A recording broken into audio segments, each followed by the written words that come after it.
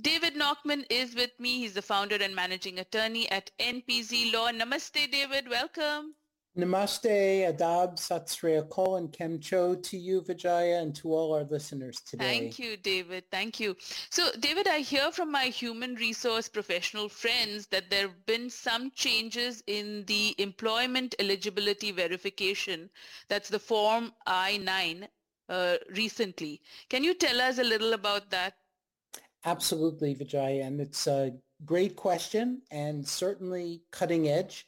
This is a very hot area, and what happened was on August 1st, the government announced what appear to be some of the most significant and aggressive changes to the employment eligibility verification area in 20 years.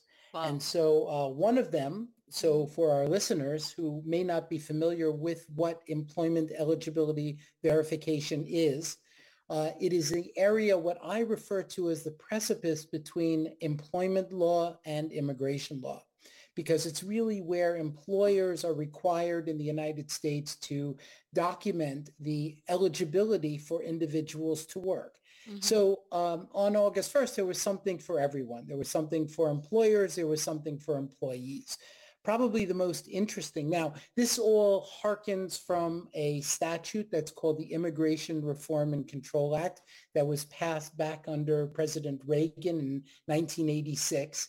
And under that statute, basically it says that it is illegal in the United States for employers to knowingly hire or retain unauthorized workers. Uh-huh. So what that did is it developed a form called an I-9 form, which has been around since 1986, been around for a long time.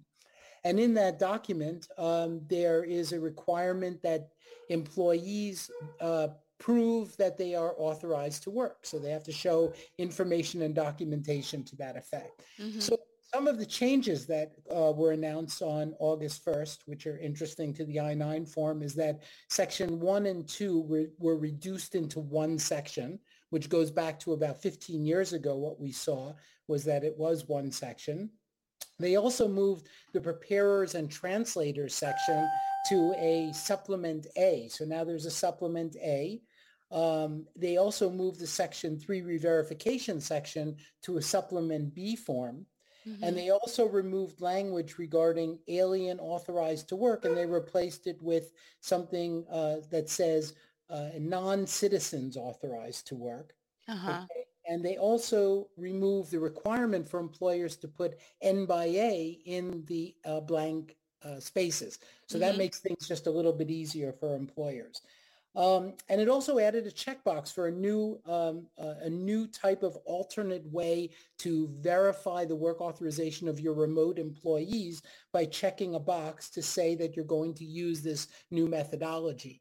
And we remind our employer clients that they need to be enrolled in the E-Verify program, which my staff is used to me referring to as the I-9 process on steroids. But what essentially it is it's a database that taps into information from the USCIS as well as information from the Social Security Administration. Uh-huh. Now, what's really important about what's going on here is that it is anticipated among the people who are studying this avidly that we're going to have a lot more audits and we're going to have a lot more investigations by various administrative agencies such as the Department of Labor, the USCIS, Immigration Customs Enforcement, and a part of the U.S. Department of Justice called the IER, the Immigrant Employee Rights Organization. Mm-hmm. And what I can tell you, Vijaya, which is really interesting, we've already received numerous calls from organizations that have received letters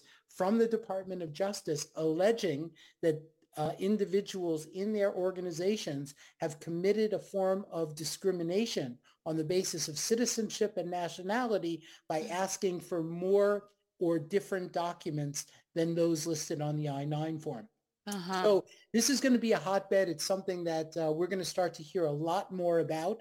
Obviously, we're going to keep our listeners tuned in to what's going on in this area as it percolates. Yes. And already One of the things that you'll see in the news is that SpaceX just got hit with one of these audits, and so did Microsoft recently, and they Wow. paid Okay. very, very significant fines. So Mm-hmm. unfortunately, no one is immune. Nobody is immune, and thank you for that exhaustive explanation. And I'm sure you're going to keep us current on all that's happening and, Yeah. keep us updated. And thank you, David, providing counsel to companies and individuals worldwide on complex US and Canadian immigration nationality issues.